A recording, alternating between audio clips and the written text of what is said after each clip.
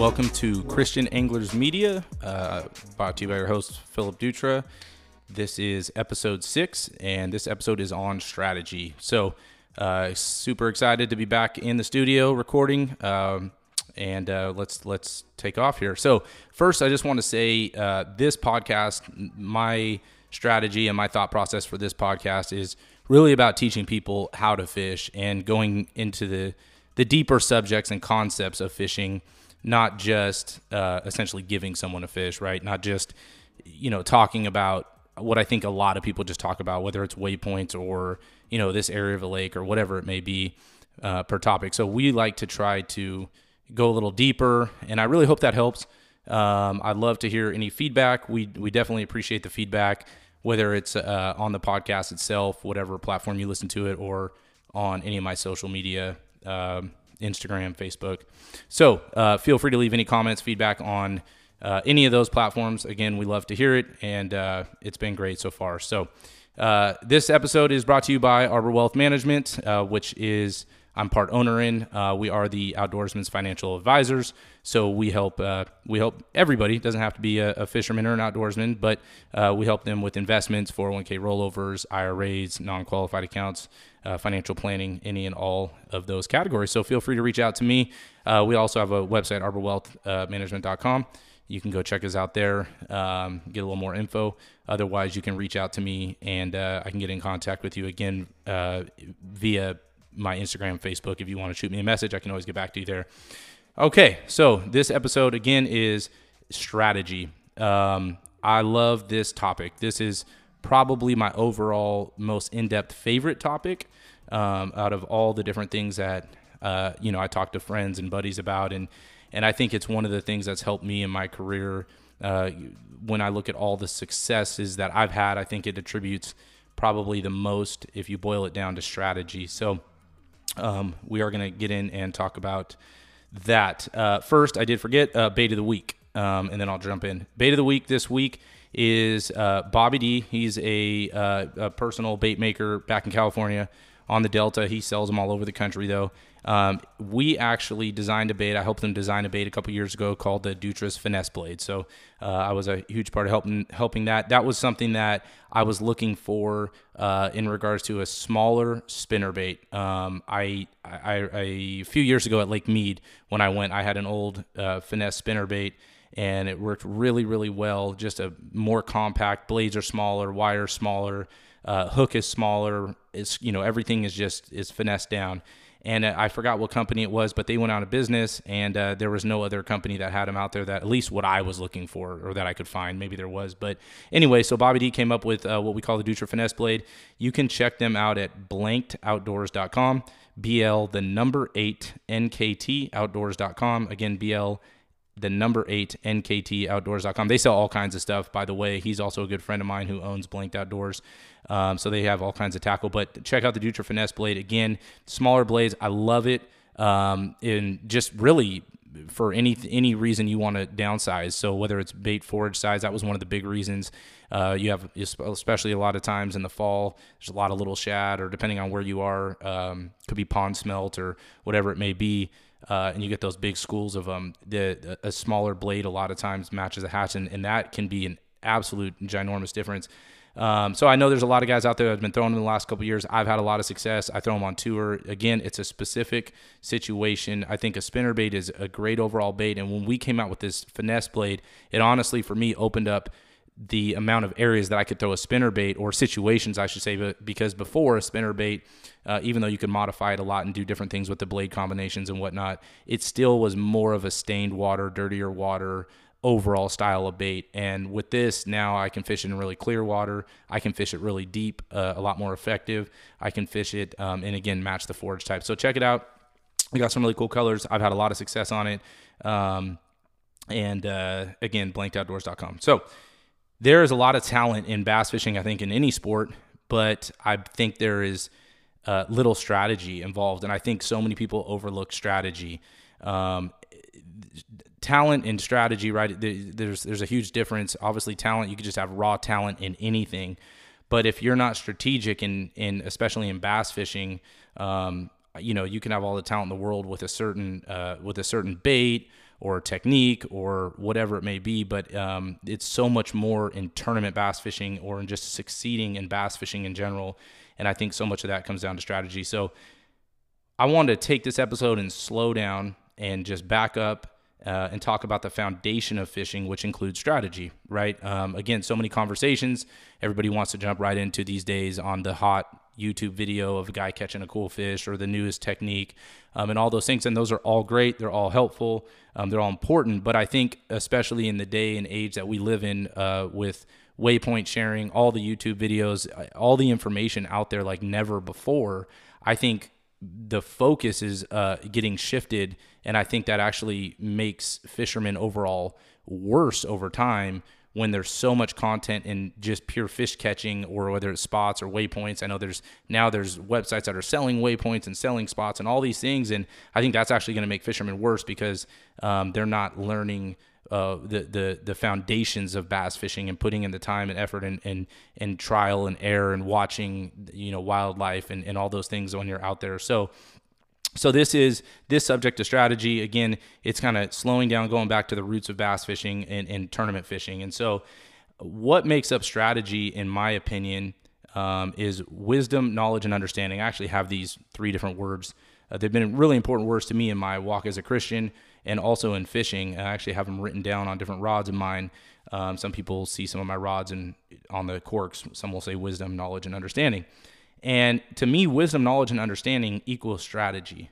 And you may say, what are you talking about? Well, the more knowledge you have of bass, educating yourself and studying bass and studying techniques and studying movements and doing those deep dives of homework, that's knowledge. Knowledge and understanding, right? Knowledge of just fish in general, but knowledge is just one factor, right? Knowledge is just what your brain knows. Understanding is understanding what you know and how to use it, how to deviate from it, or understanding fish movements, right? So you have the knowledge of what if, different baits and all those techniques and stuff, and then you have an understanding of fish and how they move and times of year and watercolors and all that. And then wisdom is using everything that you know, putting it together to creating the perfect strategy or the best strategy that you can. And I think, again, these 3 words, if you apply them to bass fishing and then also in life, the Bible has a lot to say about wisdom, knowledge, and understanding. Actually, one of my favorite scriptures in the Bible, and I'm going to read it because it applies to life and bass fishing, and it's Proverbs 2.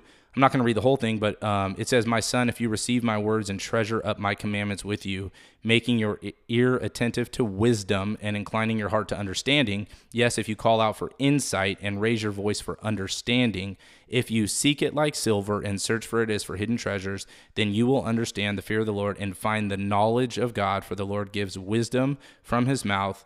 Come knowledge and understanding. He stores up sound wisdom for the upright. He is a shield to those who walk in it integrity, guarding the paths of justice and watching over the way of his saints. Then you will understand righteousness and justice and equity, every good path, for wisdom will come into your heart and knowledge will be pleasant to your soul. Discretion will watch over you. Understanding will guard you, delivering you from the way of evil."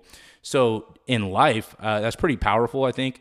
Again, it's been a scripture that I've lived by for years. It's one of my favorite passages in the whole Bible, and it's pretty powerful, talking about wisdom, knowledge, and understanding. And it talks about if you seek those things, and then what the benefits are, right? And what the rewards are, delivering you from the ways of evil, and just the peace that we have through that. So I would highly recommend looking that up, digging a little deeper in yourself. Again, Proverbs 2, it goes on even more, but that's a really cool scripture. But I apply that to bass fishing as well.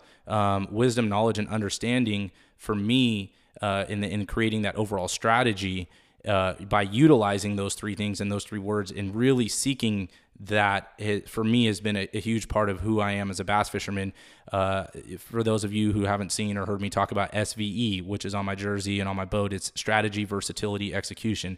Those are the 3 things that I strive for and to game plan around and to really build my bass fishing career on: strategy, versatility, execution. And And so again, this is the first word of that, right? S is for strategy, and that's what we're going to talk about more today. The Bible also has a cool verse that says, "My people die for a lack of knowledge." That's powerful if you think about it, right? My people die for a lack of knowledge. And again, I apply that to bass fishing, right? The more knowledge I have, the more understanding I have, the more wisdom I have, the better success I'm going to have. Whether that's tournament fishing for you or for me, or whether that's just going out on day on the water and wanting to succeed the best you can and catching a bass and having a fun time. So, I think it's really important to seek these things. So first, I want to talk about identifying your goals, right? So in regards to strategy. So what is your goal? What is your goal when you start the season? If you're a tournament guy like myself, if you're not, you can apply the same things, but I'm going to talk in the tournament sense. So are you looking for, achieving an Angler of the Year, or are you looking for winning an event or qualifying for a championship? And putting a strategy together for each one of these is completely different. The strategy and the path for these different goals can be completely different. So but first you need to identify that goal. What is that goal? Is your goal to make the next tour level and you need to be in the top, 8 in the points, or making the championship? You need to be in the top, whatever it is for your circuit that you're fishing. So I think first and foremost, you need to identify, what is my goal? For me, growing up back in California on the Delta, I really prided and really sought after Angler of the Years. And, I did really well. I think I have 11 Angler of the Years back on the West Coast, on the Delta, and even in the FLW, the old FLW Toyota series.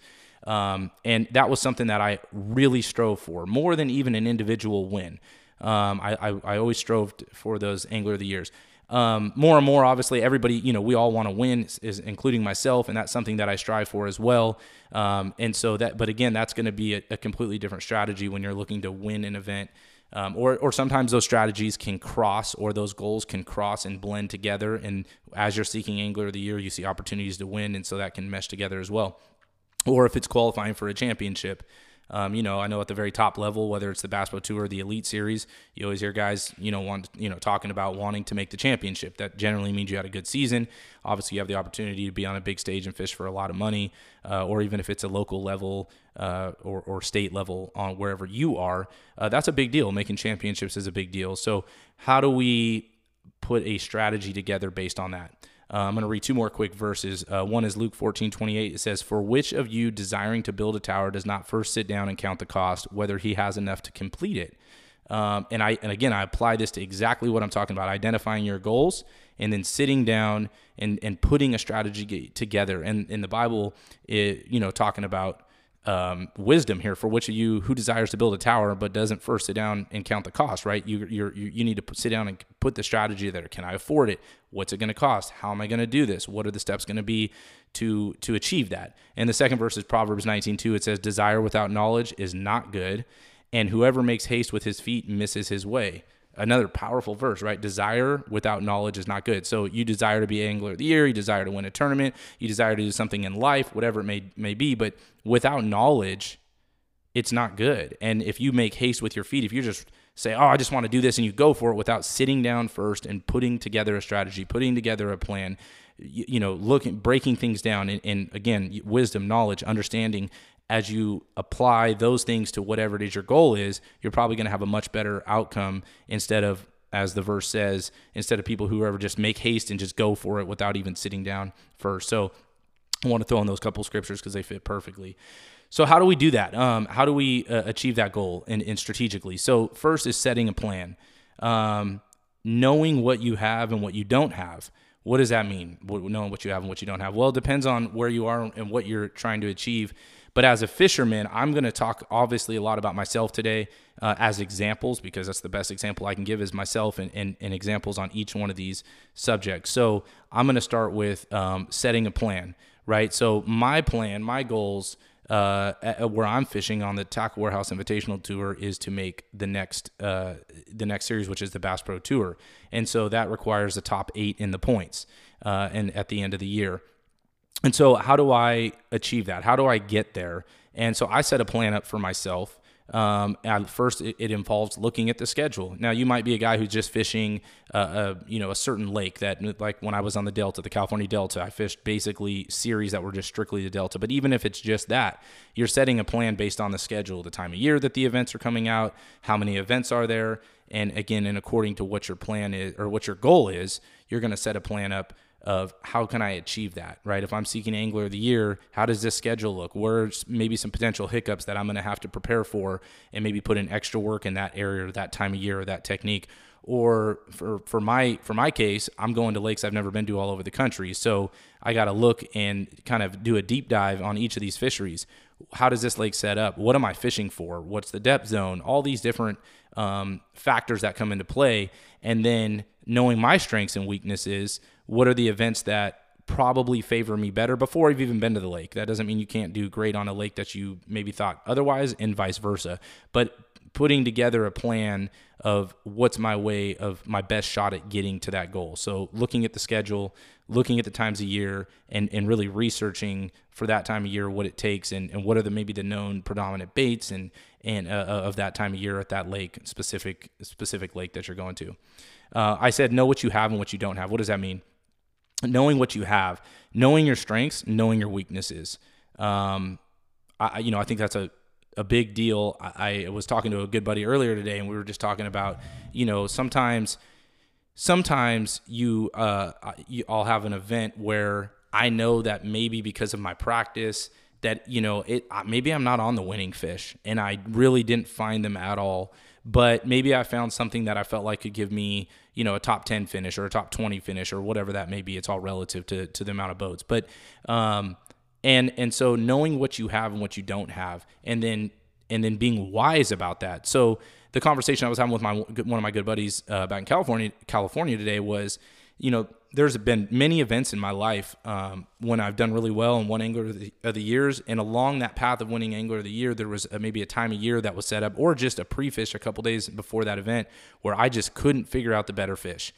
But instead of just continuing all the way through the game day, just saying, well, I'm going to keep throwing these certain baits because I can get a bigger bite. But if I haven't been achieving that in practice, if it's not showing up, if I don't have the gut feeling or the confidence, well, maybe I need to realize that and say, hey, I'm going to make a wisdom call here, and I'm going to go fish for maybe a mediocre bag that I know I can probably catch.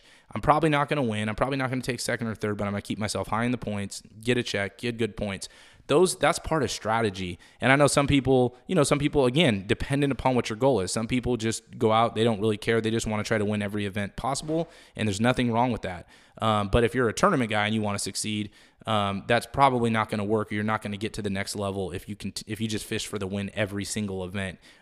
You may win some events and you may have a great, a great season here and there, but more times than not, the getting to the next level is more about consistency instead of a big win. And so that's really important, of knowing what you have and what you don't have.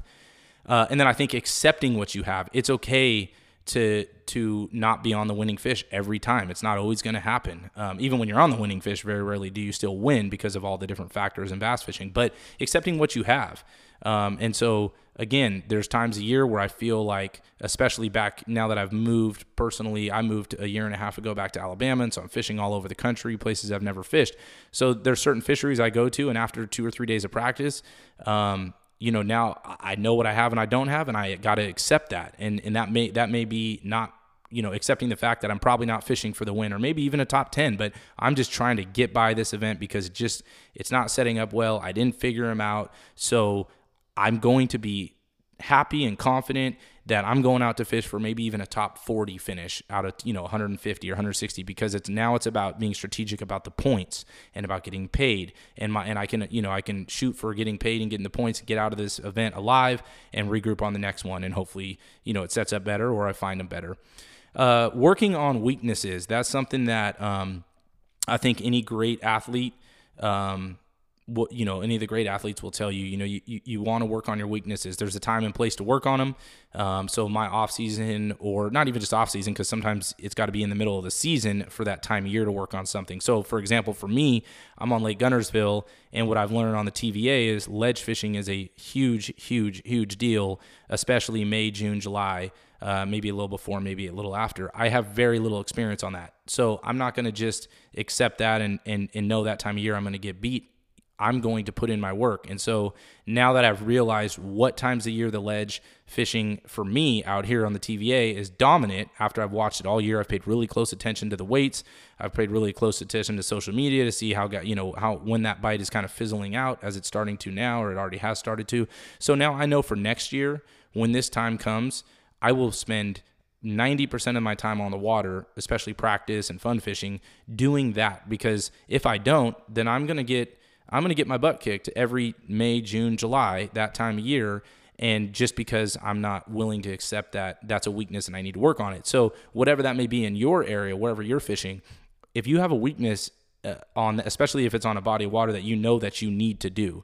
Back on the California Delta, it's primarily a puncher's heaven there. And if you're not a puncher almost year round, you're not going to win much. So if you're back on the California Delta listening to this and you're not a puncher, you should be doing nothing but punching to learn that. And depending on where you are, you can apply this to anywhere and everywhere. But again, my experiences, so I'm just drawing from those. But so you need to realize what is a factor and what you don't need to necessarily work on something if it's not a factor in your region that you're ever going to do. You don't need to go learn how to flog for, smallmouth if that's something that you're not even in that region and never plan on going to do that, right? But you need to figure out what factors in time, or what strengths that maybe you don't have that are factors on your body of water or on your upcoming schedule, and really work on that. I'm a huge fan.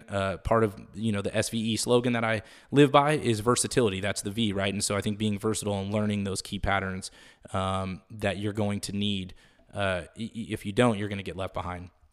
And then I think understanding and being strategic about quantity and versus quality. And I think they're both important in bass fishing. I see that more now, especially on tour back on the on the tour back here on the East Coast, is that quantity still matters. This year couldn't have shown me that any better than it did. I had not the best year, but off the if you look at the paper, I didn't have my best year. Actually, it was one of my worst years. But for myself, when I analyzed my season, I felt like I had a much better year than it showed on paper.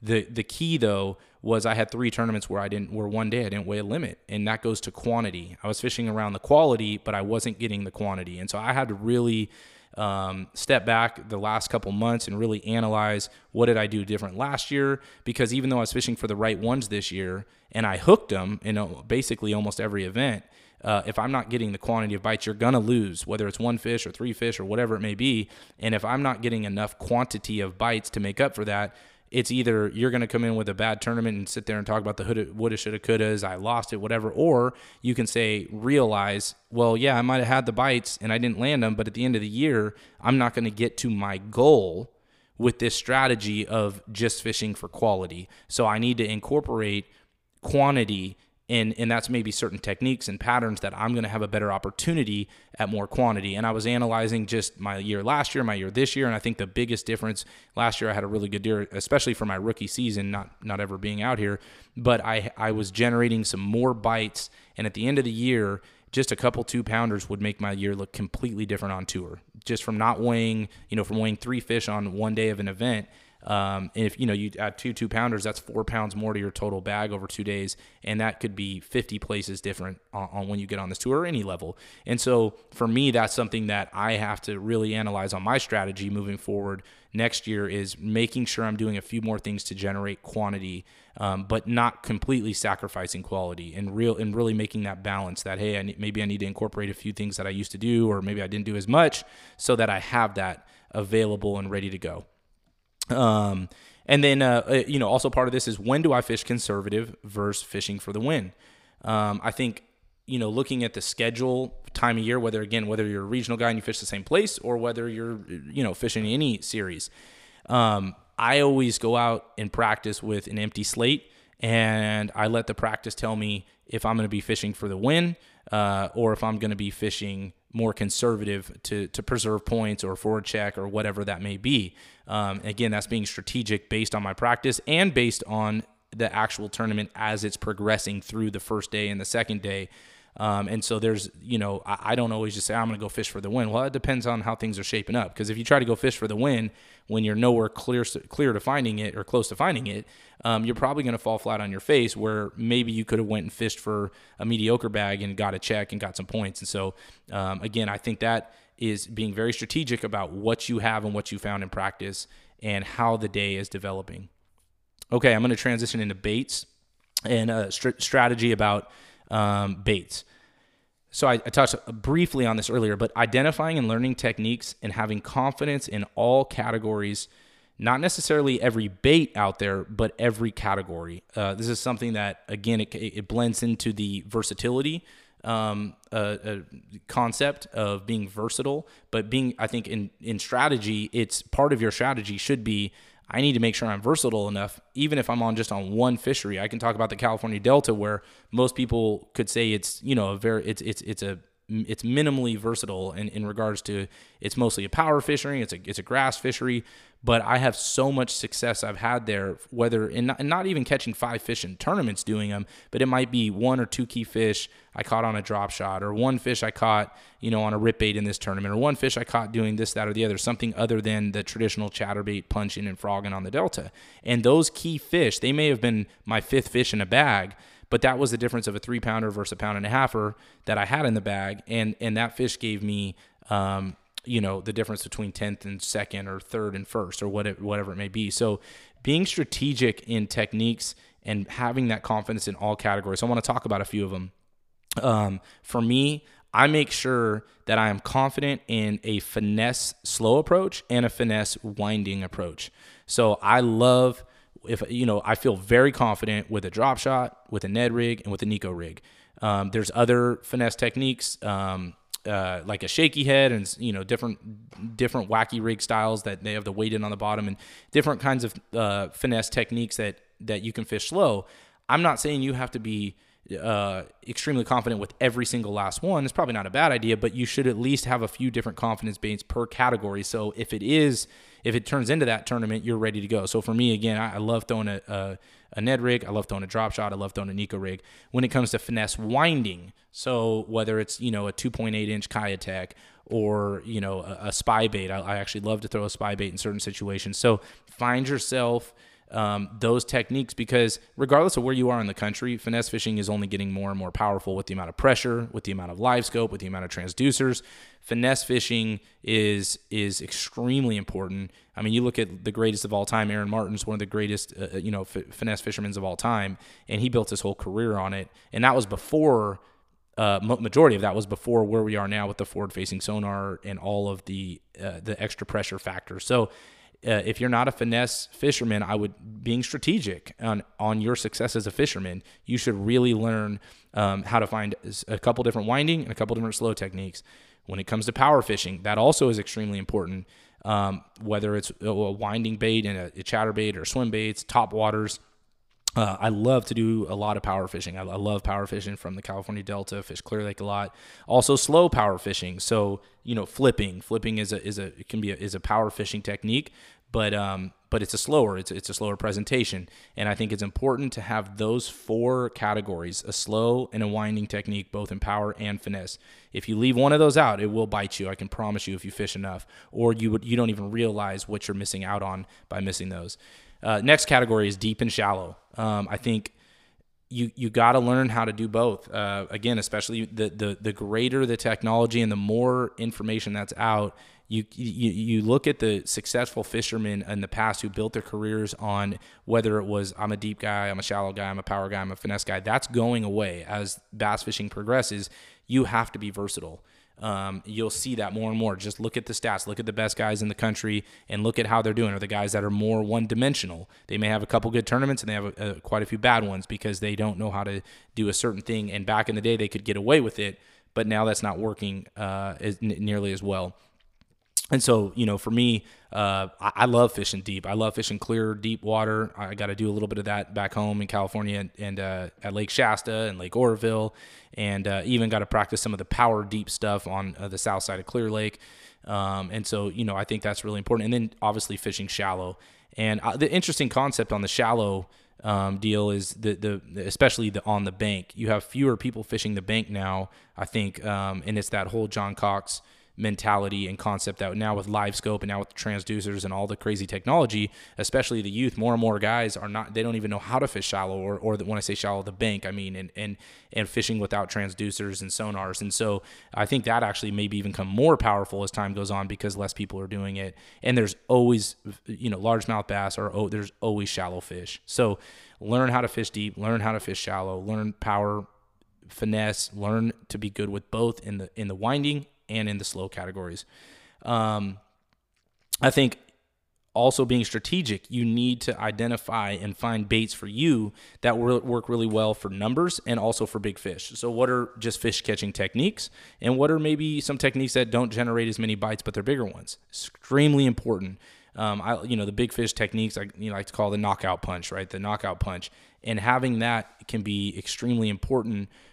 Whether you don't use it all the time, there's proper times to use it. There's times when you need to apply it. You get one of those key fish, and it's the world of difference. So I think identifying different baits, depending on where you are and what's considered a small fish and a big fish, of identifying what gets those better bites. Because sometimes I think a lot of people don't realize there's certain techniques that are just proven scientifically, and you look at the stats that over and over, a certain technique in a certain time of year with certain situations just generally doesn't ever produce big ones. Now, obviously, there's always the outlier, but day in and day out, playing percentages, there's certain techniques, certain times of year that just don't produce big fish, and then other times of year they might or whatnot. But identifying those is important, and making sure that you're using them strategically. So if you're getting the same results and with the same baits, and they're known not to really generate better bites, is probably more of a. And I'm going to go back to the Delta.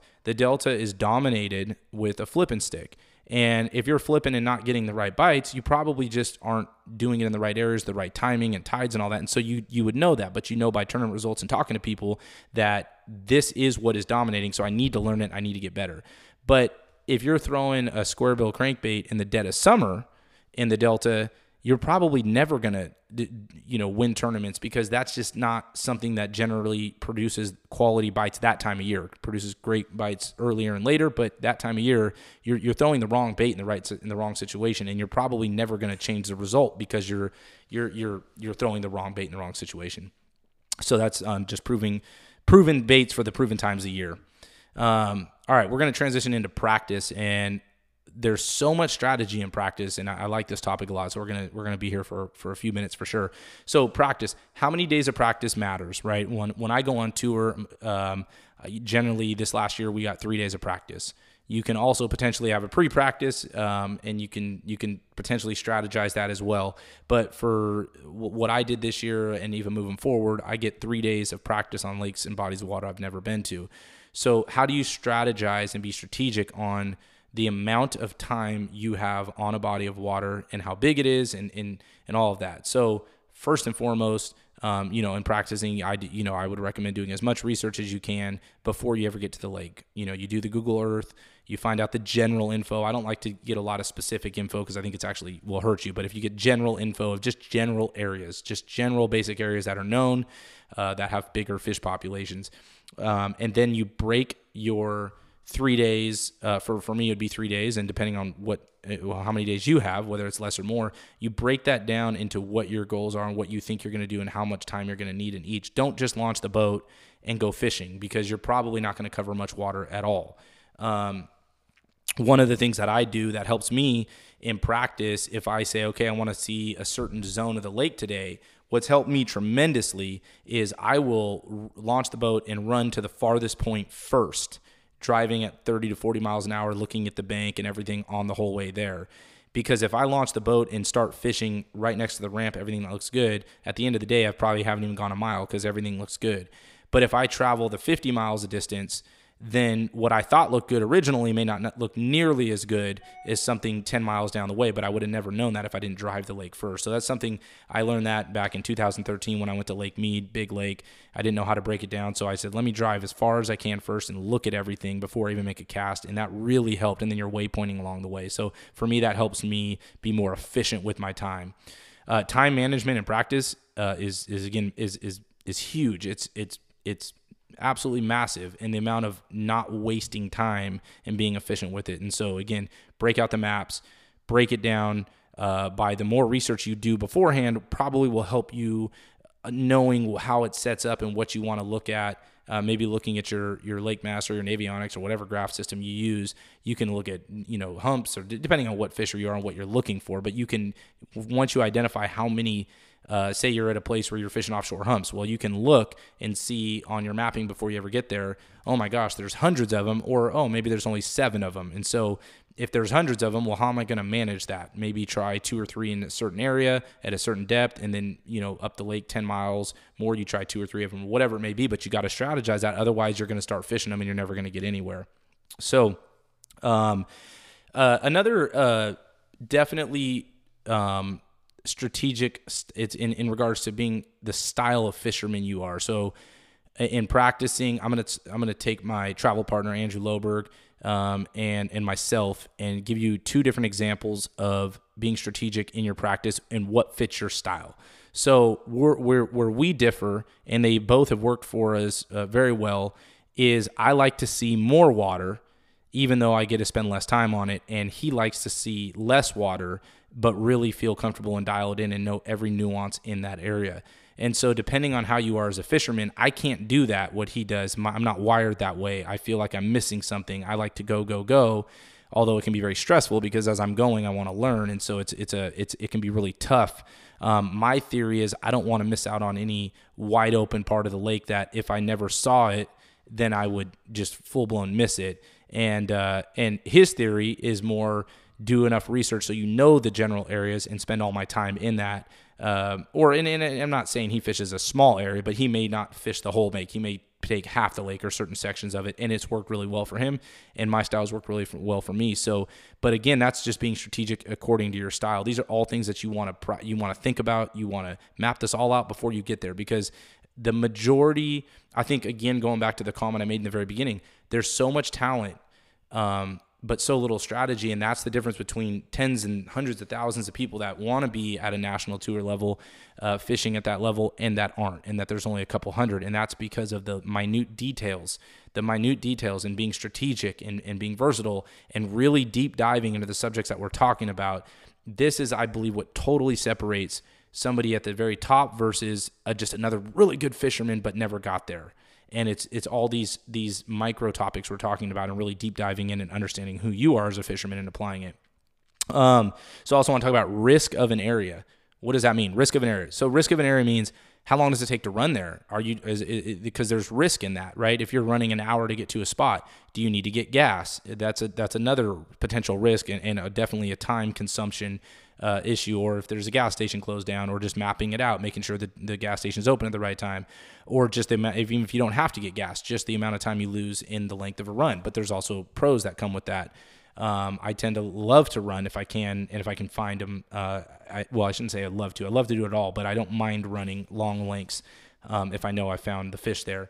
Also, the risk of an area could be the exposure to weather. If you're fishing an area that's completely offshore, open to the weather, especially if you're on a big body of water, that can get totally destroyed by the weather. Or maybe you're on a certain side of the lake, and if you're not looking ahead of time and seeing the weather, you might know the weather ahead of time is going to be 30 miles an hour for the next 3 days blowing into a western bank.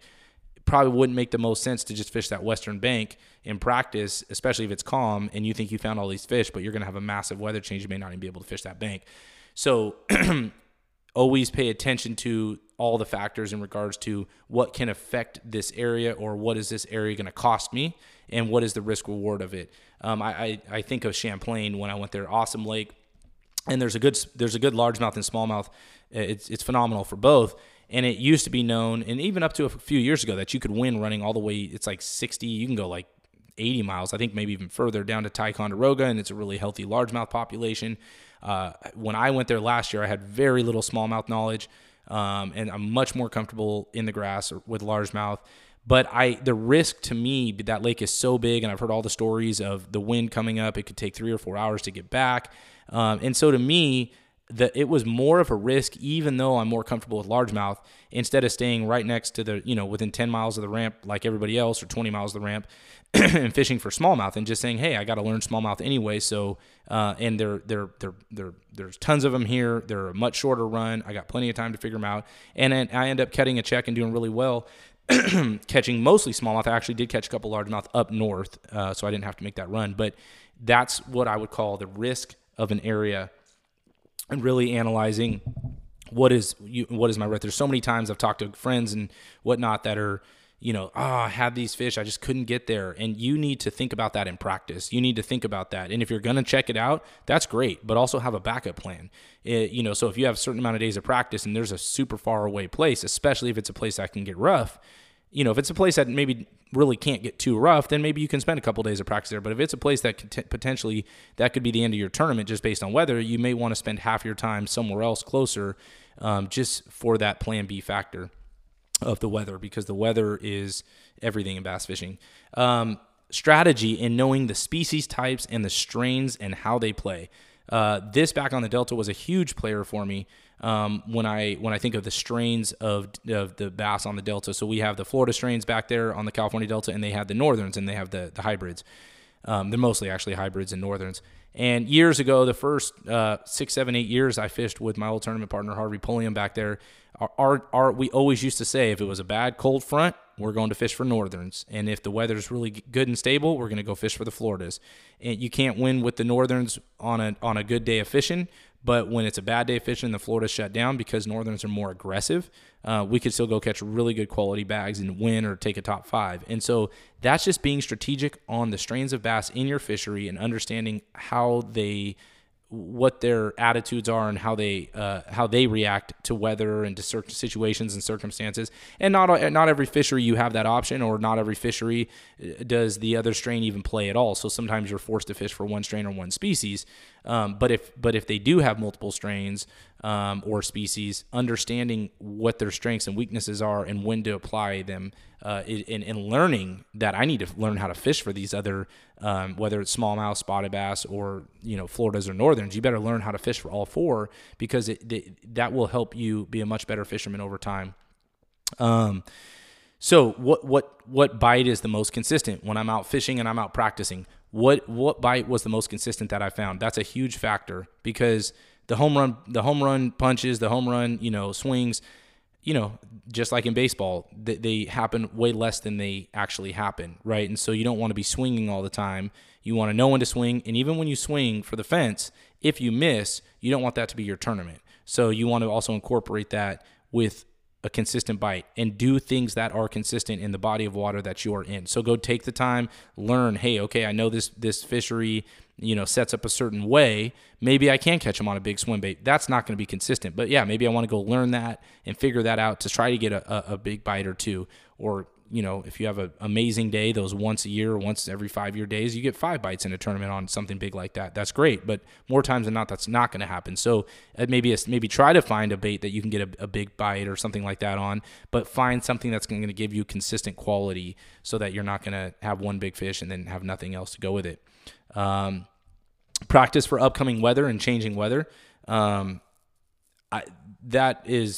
is so big in bass fishing. It changes hour to hour, minute to minute. It changes the success that people have and don't have all the time. But if you're prepared for it, if you look ahead, if you fish according to it and pay attention to fish habits while they're doing it, you will have way more success and way less failures. I can think of a time, I'll tell you a quick story. It was back in 2011, I won the Angler's Choice Pro-Am on the Delta. And the day before the tournament, I found the biggest fish I'd ever seen on a bed in my life. It was a teener. She was absolutely locked. She was in like 6-7 feet of water. And she was in a big pond, open pond, or that we call them ponds on the Delta, but they have like 7 or 8 different kind of like flooded lakes or ponds or whatnot that are attached to the river. So anyway, she was totally locked on the bed, and I was so excited to go fish for her the next day. First day of the tournament was 35 mile an hour winds, and even though I had marked her, I put a little bobber on a little line to mark where she was. I knew there was just no chance I was going to be able to catch her. In my gut, my flesh was telling me, go fish for her. It's a giant, imagine the picture, imagine holding her up. But my gut was saying, you're not going to catch her in this wind. So thankfully I listened to my gut. I ran to a dirtier water area that was protected, and I ended up winning that tournament with much, much less weight than it would normally take. But because of the wind and the weather, I won. It was a 2-day Pro-Am. I had 21 and 18 and a half. I think I had almost 40 pounds. And I won. That was my first Pro-Am I'd won. And I won it because I made the adjustment based on the weather and being strategic, knowing that I'm probably not going to be able to catch that fish as much as I want to fish for her. I'm not going to be able to probably succeed catching that, and it panned out obviously in my favor, and that was awesome. But that's just a story of making that adjustment. Find finesse fish or more consistent fish. So I'll give you another example there. 2021, I won one of the biggest tournaments I've won. It was a Apex event on Lake Comanche. Have really never fished Lake Comanche outside of 2 or 3 times before that, different time of year. And I found, it was in August, and I had found some finesse fish. I actually won that event using a variety of baits, 4-inch Senko, a drop shot with a couple different baits, a Ned rig. And then I also each day caught a key fish on a topwater. It was a walking topwater bait. And, but that finesse fishing, as I spoke earlier about, is more and more of a factor, and it's consistent. Finesse fishing is generally more consistent. It doesn't mean I'm going to do it all the time, because sometimes it's consistent for 2-pounders and you need 4-pounders, but it's generally a more consistent bite. And so I think becoming a better finesse fisherman will help you be more consistent fisherman. Deep versus shallow. Again, we live in 2023 with all the knowledge. You have to know how to do both. More and more, the deep bite, especially with the technology these days, the offshore bite, the deep bite, both are arguably even more dominant and more important now than ever. I can tell you a top 10 I had at Clear Lake, or just giving you an example of just the way a fishery fishes. A couple years ago, I top 10 at Clear Lake, and I was catching them really good up shallow, but I could only catch them at 12 o'clock or later up shallow. And thankfully, I found some deep fish, at least for Clear Lake was deep. It was 12, 15, 18 feet of water. So I started each morning off there. In the first morning, I caught 15 pounds, and then I went up north in the shallower section of the lake and upgraded to 21. The second day, I ended up weighing every single fish on my deep stuff. I had almost 19 pounds. And so learning how to blend them, learning depending on what lake you're on, learning the nuances of both. They're both extremely important. I think if you're just an overall deep fisherman, you're going to miss out. And if you're an overall shallow fisherman, you're going to miss out. I think really understanding both and how to fish both will benefit you, whether some events you're going to fish all deep in an event, and some events you're going to fish all shallow, and then certain events you're going to do both. And they're going to be a huge player to be able to do that. And again, being strategic per event that you go to. There's certain events that you go to that you're being smart, you're being strategic, you're using the wisdom, knowledge, and understanding that we talked about. You're saying this event is definitely going to be a shallow event, or vice versa. And so that event, maybe you're going to spend the majority of your time. But then there's other times a year where hey, there's a deep bite and a shallow bite. I should try both and establish both patterns, especially if one's not working. Usually the other is. Dirty water versus clear water. Another example on the California Delta. I used to run all the time to the dirtier water if we had a cold front. And it's the same thing as, if you're fishing current, which I'll talk about in a minute, current versus no current, dirty water versus clear water. There's advantages to both dirty water and clear water, obviously bait techniques and weather patterns, depending on where you are in the different weather. Some are going to benefit either or. So current versus no current. Current fish are usually more consistent, but they're not always in the current.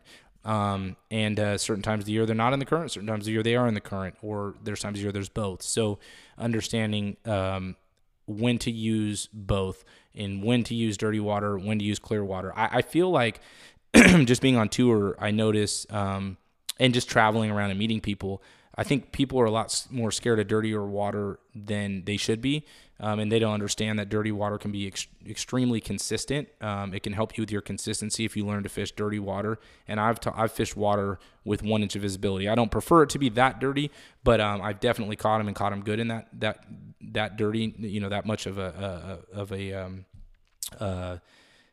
how deep you can see in the water. And so I think it's really important to learn and be comfortable fishing both ultra clear water. For me back home in California, we have the U.S. Open every year. I drive down there and fish. You could see 30 foot of water, and being efficient in fishing that ultra clear water has helped me tremendously doing both. Excuse me. Preparing for community water versus non-community water. Depending on your fishery, or most fisheries have community water. So how do you be strategic about that? I think that's a huge player in how you prep for a tournament. If there's community water, you probably know it's going to get hit, and it's going to probably day one, it's going to get hit the hardest. So you want to potentially be strategic in using your community water first potentially, and then always trying to find something that's not as community so that you have something to go do later in the day, or day 2 or day 3. Last year on Lake Pickwick, I had both. In day 1, I fished community stuff, and I just survived. Day 2, I had some non-community stuff, and it pushed me all the way into the top 50 cut, and just utilizing both for longer tournaments. So you always try to. I think some people make the mistake, they always run from the community water, and some people make the mistake they never go to anything that's not community. And running from the community water, one thing I've learned is those are generally the easy fish. There's a reason they're community fish, is because there's a lot of fish there and they just hold a lot of fish. So don't run from it. Learn how to catch them, because a lot of times they're the easiest fish. And you go catch those, and then once those are worn out, then you can go to your other stuff. So being strategic about the spots that you found, and being strategic about trying to find non-community stuff. You can do a little research and know what's probably going to be community before you even get there. Identifying opportunity windows. So as you're practicing, trying to identify time of day, the water temp windows, weather windows, excuse me. So there may be time of day first thing in the morning, you get a certain window of a bite, a top water bite, or whatever it may be. And so you got to analyze the same with water temp, weather, all those different identity opportunity windows, and knowing when to do a certain technique or be in a certain area. You can save yourself a lot of time, or completely optimize your day by being in those opportunity windows at the right time. There's lots of different windows, again, based on time of day, based on weather, based on water temp, all of those. And then the last thing in this category is identifying, like I talked about earlier, a KO punch, and I'm using boxing for an example here, and a jab. A guy who goes out there and throws a KO punch every time is probably not going to win, and a guy who jabs every punch is probably also not going to win, right? It's identifying how to use those knockout punches in fishing, whether it's the technique, it's the area of the lake, and being strategic. When do I utilize it, or do I utilize it, or do I use more? Do I have is my knockout technique, am I generating 5 to 8 bites a day? If I am, I can do that for most of the day, because I'm probably going to get those 5 bites. But if I'm only getting 1 to 2 bites in practice a day doing that, I better rely on my plan B, or my jab, or something that's more a consistent bite to keep me alive and get the majority of my fish, or maybe even all of them. And then plan B, salvaging your tournament. I like to have plan C, D, E, and F. Sometimes I have them, sometimes I don't. The more I can identify, the better I feel, because I just know in bass fishing, things change all the time. So the more I can identify, plan B, C, D, and E, the more I have options if things change. Doesn't mean I'm going to use them all, or maybe I use part of plan B, part of plan C. And so for me, I like identifying as many different, once I've established something and I feel like I've got enough bites, and then I've identified enough water to do it, for me, I'm going to try to find something else immediately, instead of just continuing to do the same thing in practice, because I want to have those other plans. Again, being strategic, because come game day, not often does it go exactly how you plan. So you better have options and things and comfort zones to go to. Last topic in regard to strategy is on the water decisions. Managing your fish to predictions is what I call predicting what you think, using educated guesses, doing your research on what are the weights probably going to be, and really trying to get good at that. I tell some of that to some of my friends, really try to get good at predicting weights each and every tournament and trying to be right on, because that will help you in future tournaments when you know what you need to fish for. If 15 pounds is winning tournaments, and you're out there trying to fish for 25, you're probably you're doing things that may make you collapse when you didn't need to be fishing for that much. And then in multi-day events, it's a huge, huge factor. It may be one of the single biggest, most important parts of the success I've had in all my years of tournament multi-day bass fishing is really being strategic on what I think I need to make the cut, what I think I need to make the top 10, what I think I need to win, having those numbers dialed in my head.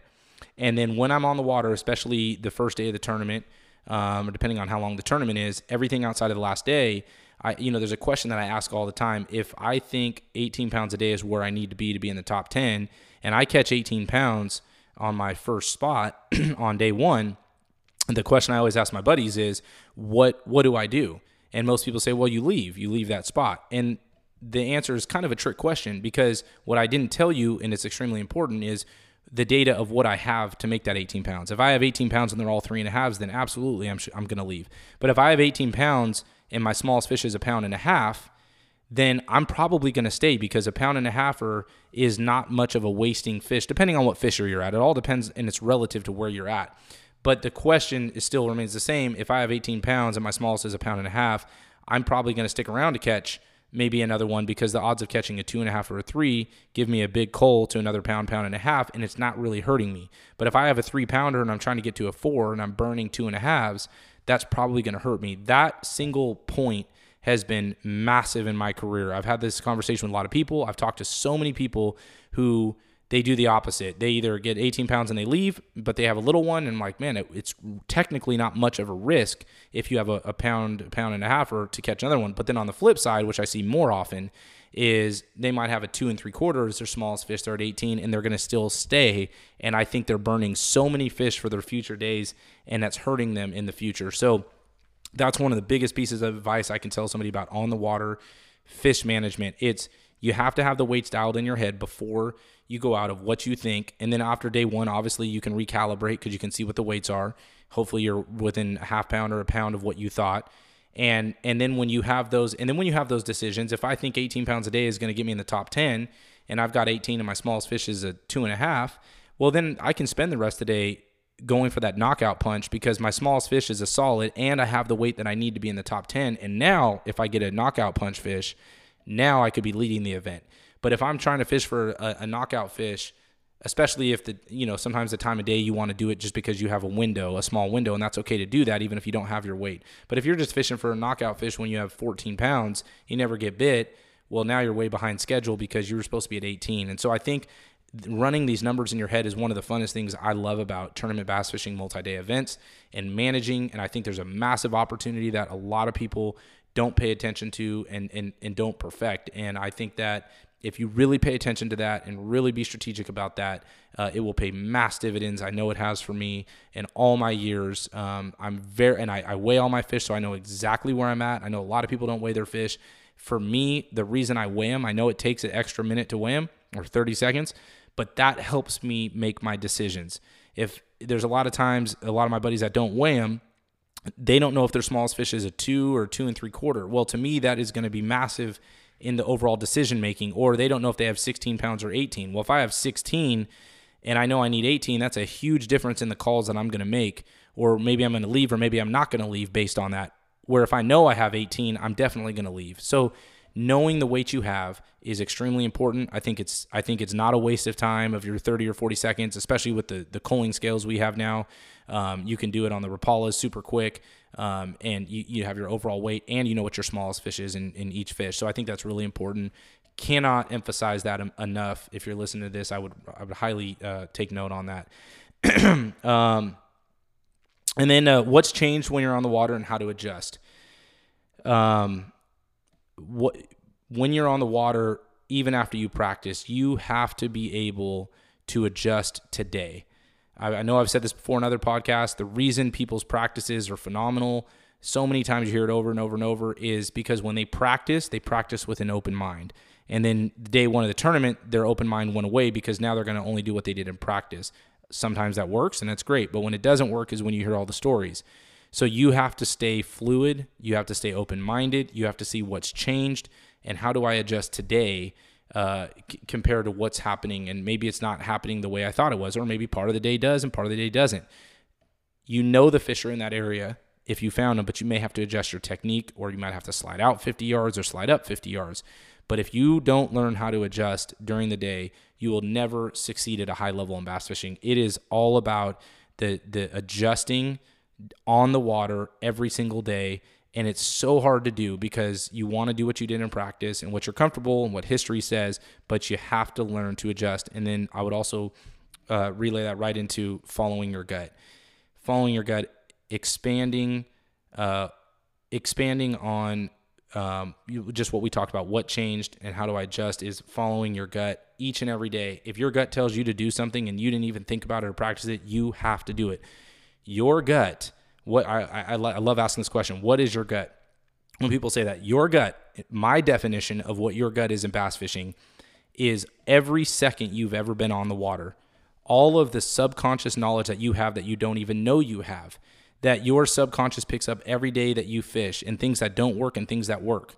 And you may not even put that into a full conscious thought, but your subconscious knows every time I do this, it doesn't work. Even though you may not be thinking that, your subconscious knows it, which is what I would call your gut.